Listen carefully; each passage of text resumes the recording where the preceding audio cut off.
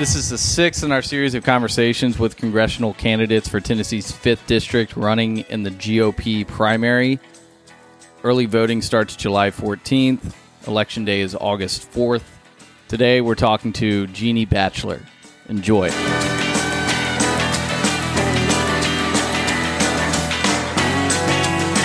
I'm sitting here with Geni Batchelor, candidate for Tennessee's 5th Congressional District. Geni, how you doing? I'm doing great. How are you? Good. Good. You had a time getting over here, but glad you made it. Yes, I saw some parts of Nashville that I haven't seen before, which is great. I love that.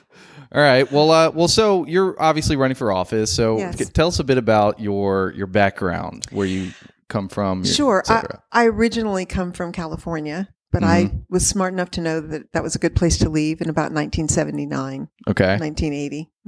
What part? So Northern California primarily, around the San Francisco Bay Area. Oh, okay. Marin County, Yeah. where I was from. Beautiful area. Yeah, very pretty. Yeah, I'm kind of afraid to go back there now because I'm afraid I'd be too brokenhearted. Yeah.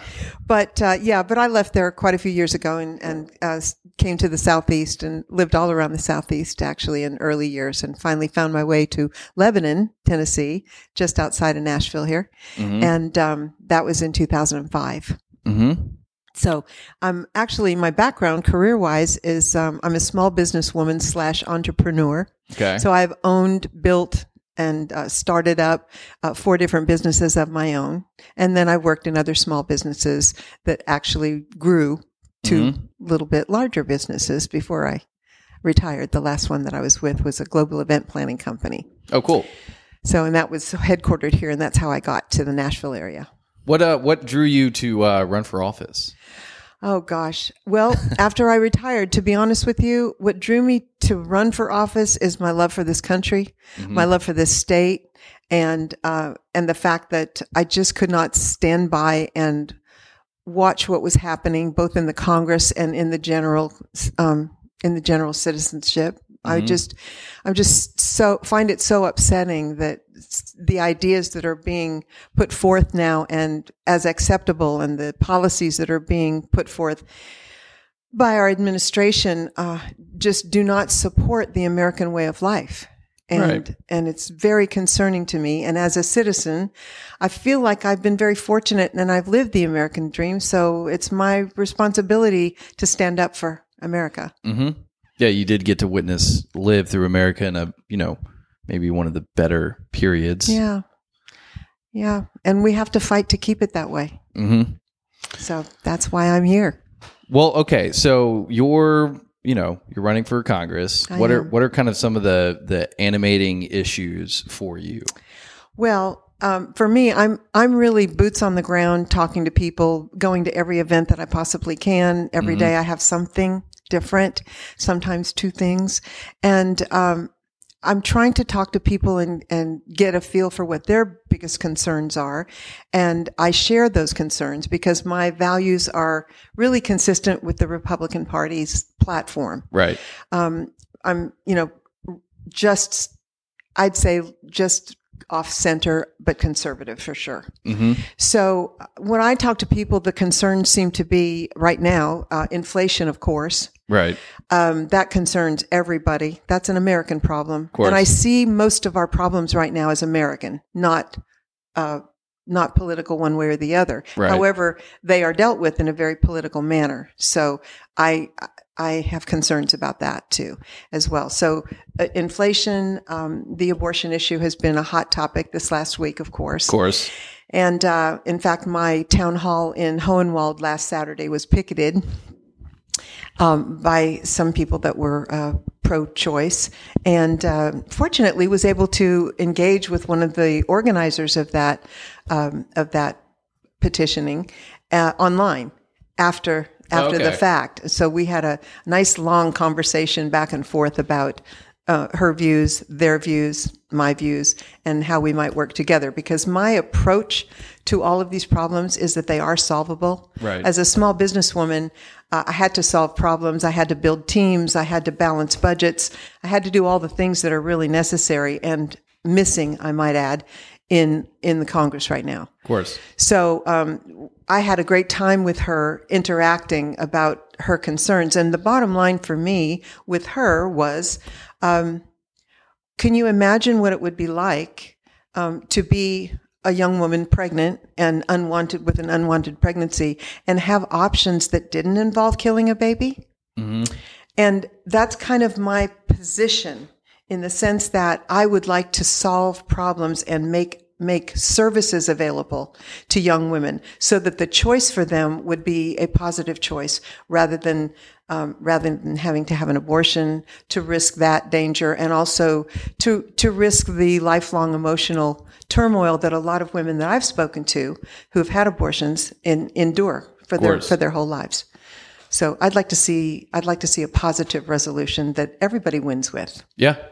So a lot of your the issues that kind of animate you are based on what you glean from other people. So there's obviously inflation. Yes, there's obviously inflation. There's obviously abortion. One that really resonates with me and also resonates out in the community is the immigration / southern border situation. Right. That's a very hot topic for me because I believe that the president is not doing his job in protecting us and in enforcing our laws. Right. We have immigration laws that either need to be enforced or changed.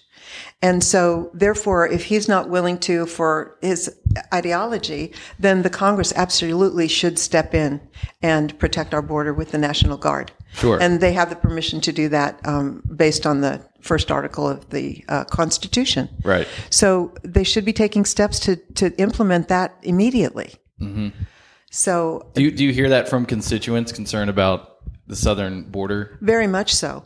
And as much with regard to the fentanyl that's coming into our country. Yeah. And in certain areas of this district right here, people feel like they're on the border because the fentanyl has come into their community. Yeah. And it's a dire situation. Right. And it's got to be stopped. It's not something that is like I said, it's not a political issue. It shouldn't be. It's really shocking how kind of lax the approach to that stuff has been. Yeah, it really is. And then let's not even talk about the fact that there are also terrorists coming across the border because we don't have it controlled. Right. We could put a stop to that.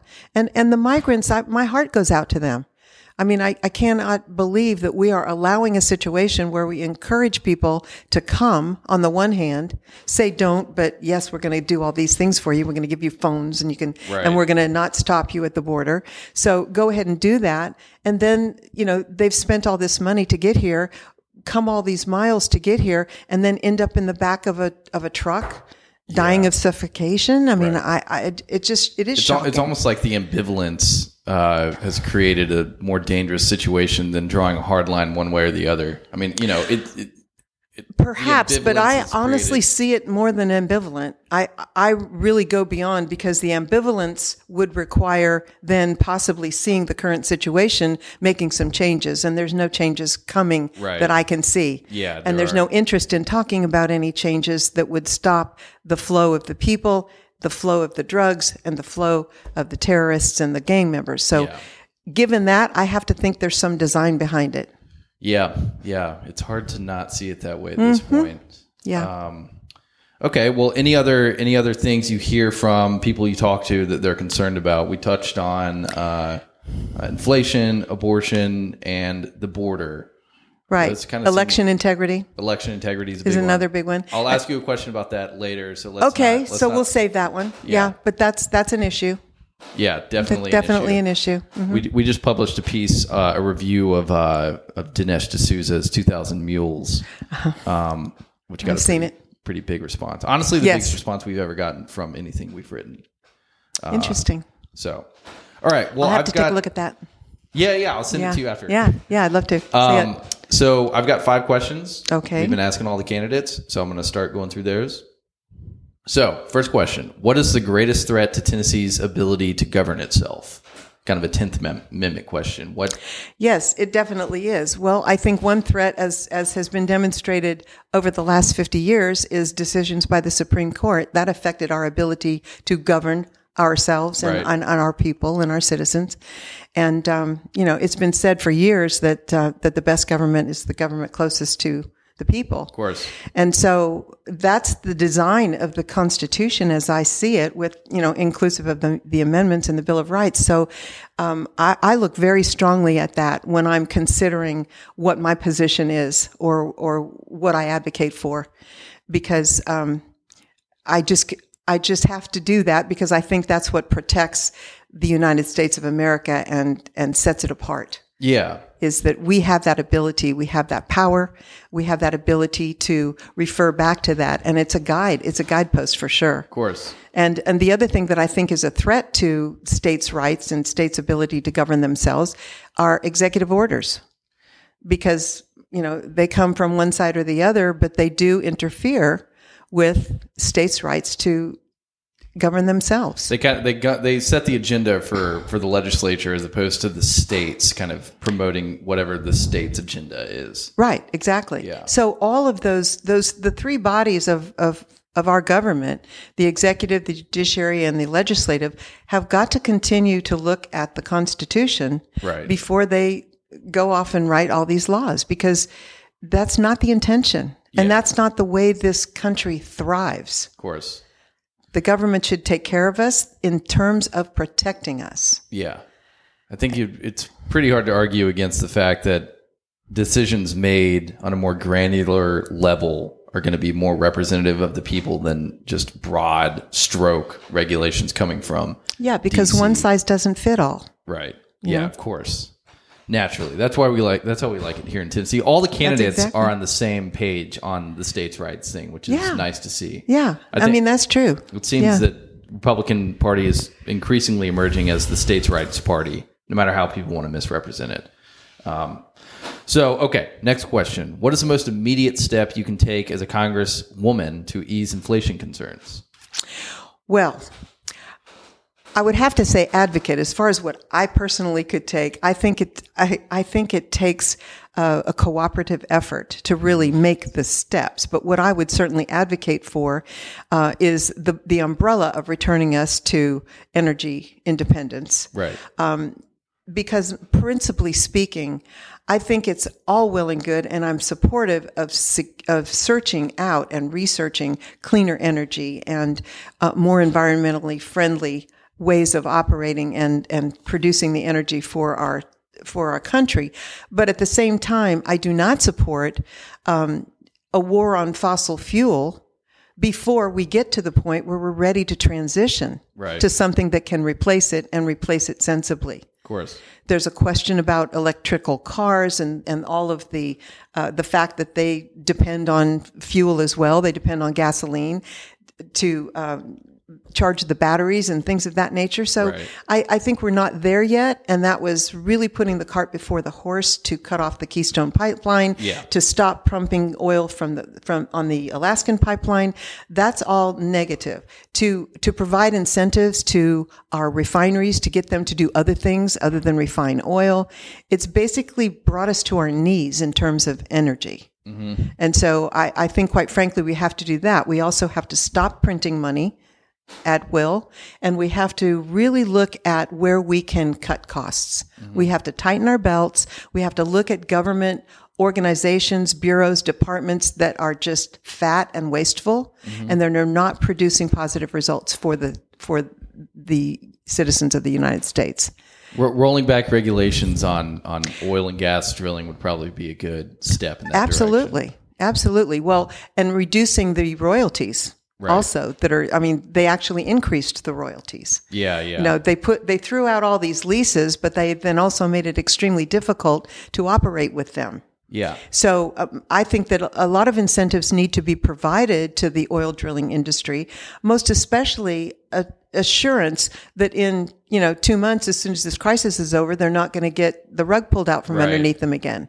Yeah, because they invest a lot of money going forward before they actually can reap the benefits of that. There was, Joe Biden tweeted out, whoever runs his Twitter account, tweeted out something about how oil and gas companies need to stop jacking up prices and Jeff Bezos retweeted it. Yes, I saw that. And said something about how he clearly either doesn't understand the basic principles of supply and demand, or... That was pretty embarrassing. Yeah. Yeah, which I find it's just funny that they've pushed off the blame to an industry that they've spent the past 30 years demonizing. And is it any wonder that investment has sunk in those areas and that they're cautious? But the thing is, it's all solvable. Those are all things that can be changed, and they are choosing not to. True. Choosing to beg OPEC when OPEC claims that they can't do anymore. Choosing to look every place else except right here at home, where we can get it. We can supply others with it. We can cut off anything that goes to Russia and stop funding what they're doing in the Ukraine and what they intend to do wherever else they intend to do it. We're supporting that in a sense, as far as I'm concerned, and we didn't need to be doing that. No. That was purely a political or a policy, I'll say it that way, a policy decision. Yeah. And Germany would be a good example of someone who's just way down that road. Their energy prices, I think, over the past year are up 6 times. They're just impoverishing the people at this point with their energy policy choices. Because, it's something that everyone pays for, right? So you have to pay for it. Absolutely. Okay, next question. Over the next year, how should the U.S. approach Russia, Ukraine? Well, first I have to backpedal just a little bit to say that I feel like we're behind the 8 ball in the sense that we did not make moves timely to support them in being prepared to take care of themselves. We sat around and watched Russia establish their lines of defenses and move all their troops in and did nothing about it. We just sat and watched it happen. Of course. And so that was a bad move. And I hope we learned that lesson. And I don't know that we will, but I hope we've learned that lesson, that we take that information and make sure that Taiwan is prepared in advance before they are invaded, or whatever you want to call it. Sure. This is a new thing for me because I've never been in politics ever before. Right. And so saying the right thing or saying that, parsing my words is unusual for me. Sure. Well, kind of a straight shooter and say what's on my mind. But I'm learning a lot being involved in politics, but it's not something that I ever was striving for. Yeah. And still I'm not. I'm not looking for a political career. Sure. I'm looking to get some things done and to solve some problems and to work with some people that the rest of the United States of America seems to be sending to Congress. Well, in your, Henry Kissinger, think what you want of the man, did basically predict that if the U.S. or if NATO expanded too far to the east, it would inflame Russia. He'd been warning about this since the 60s. So it's not like anyone should be surprised that Russia is lashing out in this way. Right. And unfortunately, I think some of the moves that were made prior to that, just for example, our withdrawal from Afghanistan, emboldened him. Yeah. It really, that plus us cutting off ourselves as being energy independent, all was sort of an open invitation for him to keep marching. Yeah. Yep. Okay, next question. What is the biggest threat to parents' ability to manage their children's own education? The Board of Education, the Department of Education, United States Department of Education. That's what I see. And I wouldn't have said that. I wouldn't have known that in advance. But what I've learned about how they have funneled money down with strings attached to it to implement CRT and SEL and completely outrageously inappropriate educational material for small children. Yeah. All of that is just I can't even put a word on it. It just makes me so angry. That the controversy about the book Mouse, the school in McMinn County choosing not. So it was portrayed as book banning. Book banning, which you can order it off Amazon Prime and get it direct, shipped to your doorstep in 2 days. Yeah. No, so they decided that they didn't want to keep it on the curriculum, which is fine. That's a local decision. And if they don't find it appropriate for their district or their beliefs or whatever, they're justified in thinking that Board That's of Education would kind of interferes with that local control.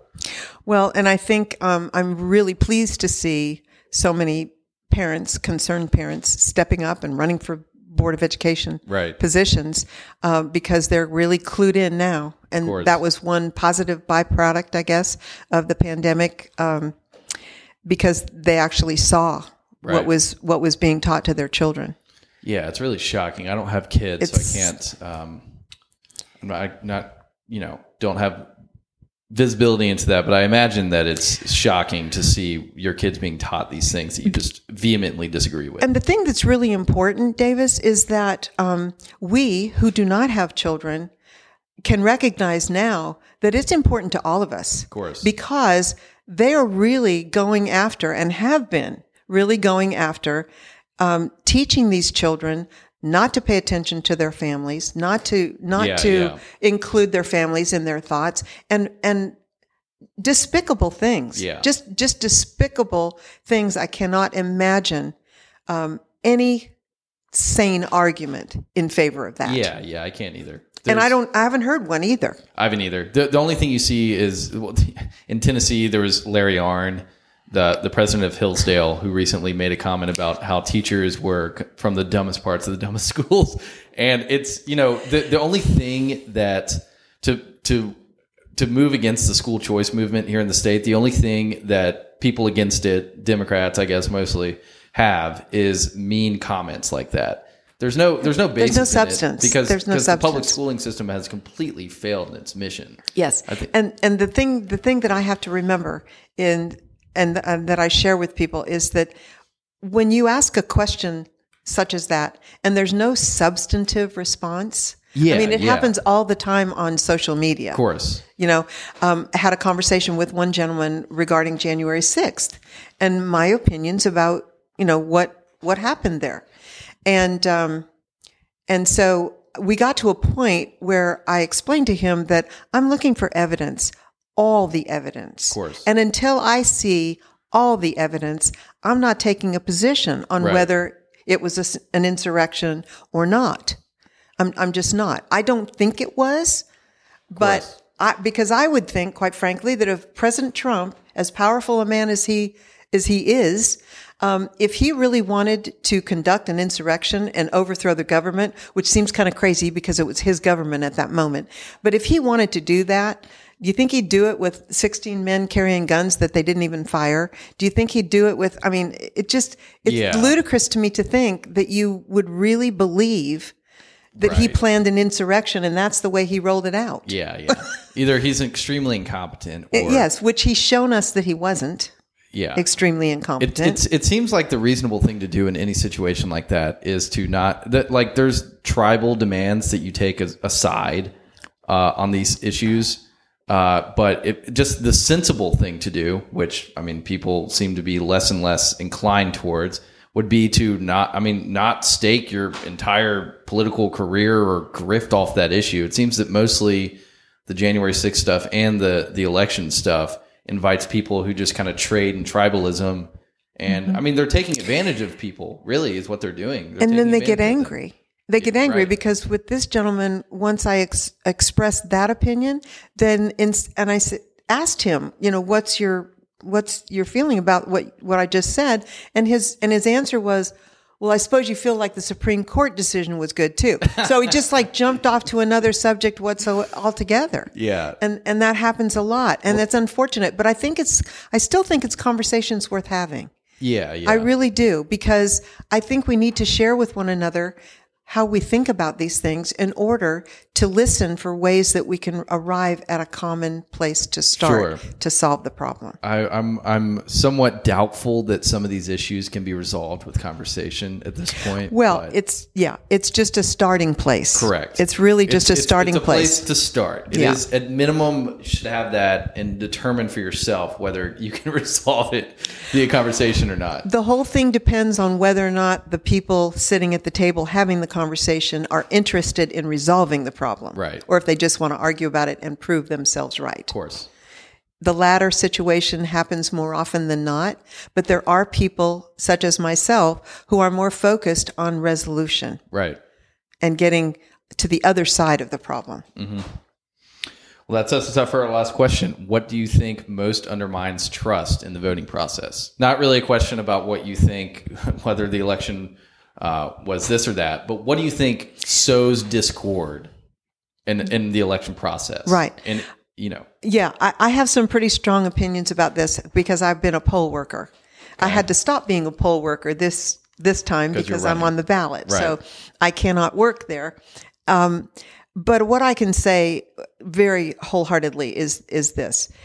The idea of transmitting valid ballots to people who are not asking for them, who may not live there anymore, who may have passed, who may have, whatever the case might be, moved on to another location, and all of those ballots floating around in the world makes it vulnerable. Makes the entire system vulnerable because it gives material for those who would want to do something to stack the deck, so to speak. It gives them something to work with. Sure.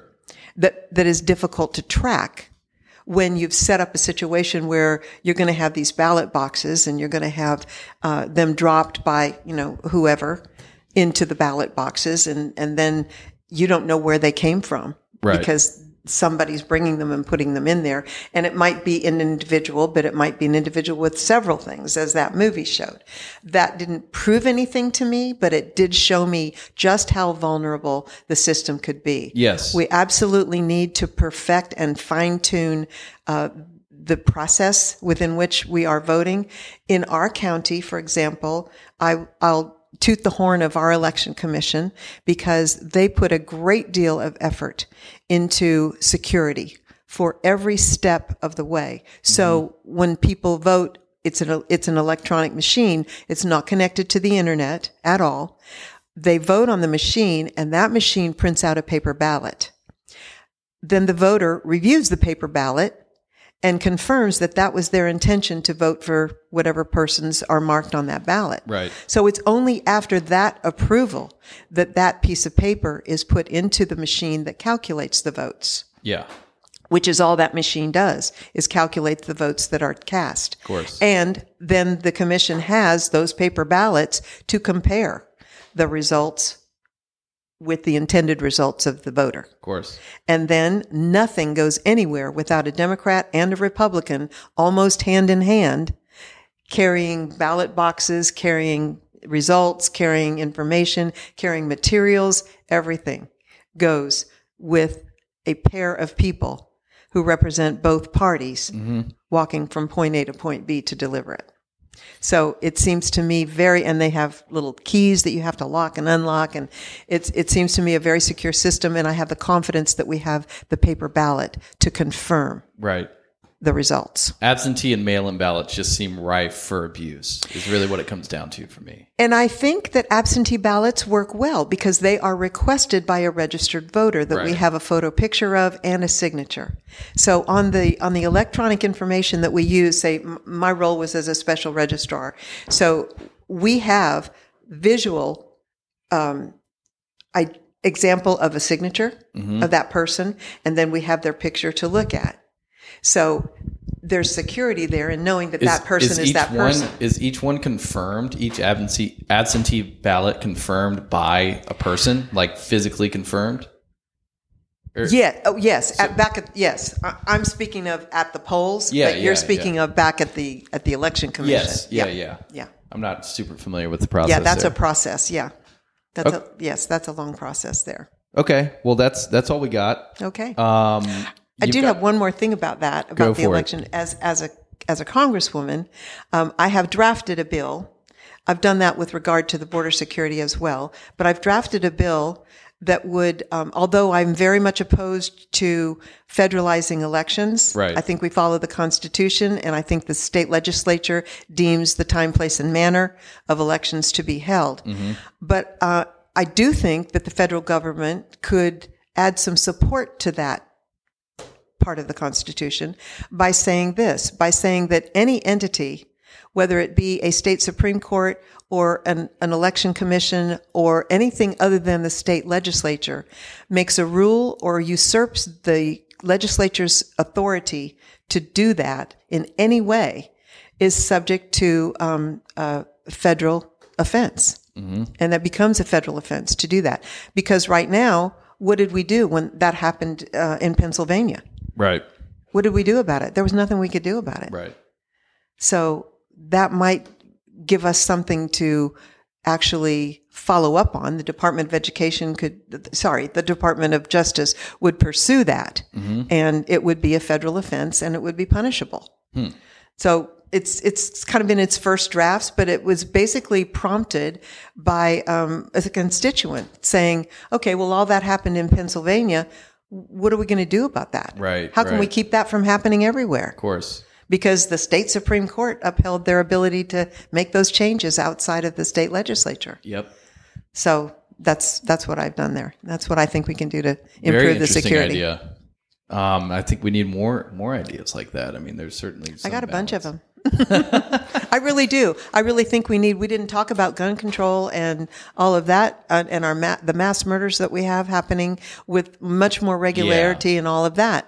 Honestly, I think we need an independent, nonpartisan commission that involves every element that interplays in a circumstance like that. I think we need to have the NRA participate. I think we need to have school security and administration participate. We absolutely need to have mental health, mental caregivers to participate in that conversation, as well as gun owners and as well as law enforcement. All of them need to participate and provide input into what would be a resolution to the situation. Sure. Because just writing another gun law is not going to do it. No. We have tons of laws that are not even enforced. Right. So just writing another gun law is not enough.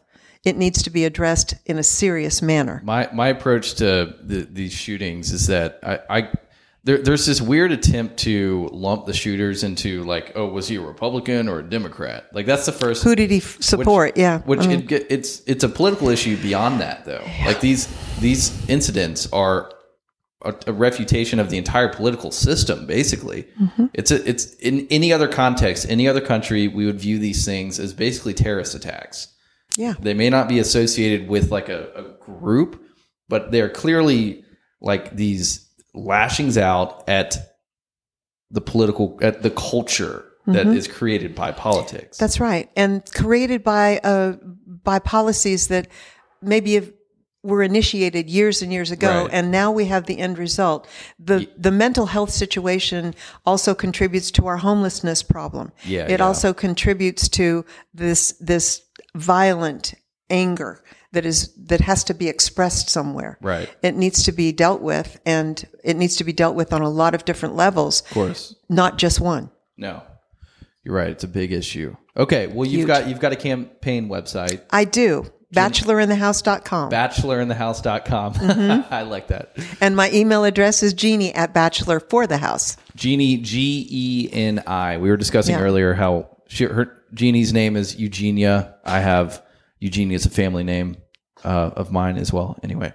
Yeah. Well, thanks for coming by. Thank you. I'll make sure to put your website in the notes. Yes, and I would like to just say to anyone listening, one of the ways that I want to represent you all is to maintain a line of communication that stays open through the candidacy and also through my tenure if I am fortunate enough to earn their votes. Sure. And so on my website, I have a little button that's called Talk to Me. And pressing that button gets you access to the little form where you can give me whatever questions you have or whatever opinions you have. I have that. And then I'm also sponsoring town halls in every county. I did one in Lewis County. I've got one coming up. I got two coming up next week, actually, in Marshall County and Murray County the following week. Next week is, tomorrow. This is Wednesday. Tomorrow is... I'm tripped up too. I know. Tomorrow is Wilson County. Okay. So tomorrow I'll be doing a town hall in person in Wilson County, and I hope everybody will come by and get to know me because that's my biggest issue as a citizen candidate, to get people to know my name. Well, so this will probably go out tomorrow afternoon. Okay. So, It's tomorrow evening, 6 to 8 p.m. tomorrow, which is July 7th. Is there another one after that in case people miss? Well, there may be. It really depends on how much people want it. Right. If they want it, I will make it happen because that is my way of getting to the people. I am not doing a lot of advertising. I did not spend my time raising a lot of money. I spent my time talking to people. Right. So you'll through your website would be a good way to find out about future. Definitely. Through my website and on my Facebook page. You can follow me on Facebook, and that way you'll get notification of anything that's going on. Because if I may not do another one in Wilson County, I may do one in Davidson County that you can get to. Mm-hmm. That might be more convenient for you. And I post that every time I'm going to do a town hall. I post a little flyer that tells you where it's going to be and when. Okay. Well, that's Geni Batchelor, everyone. Thank you Geni for Batchelor. allowing me to mention that. Of course. All right. Thanks for listening. Okay.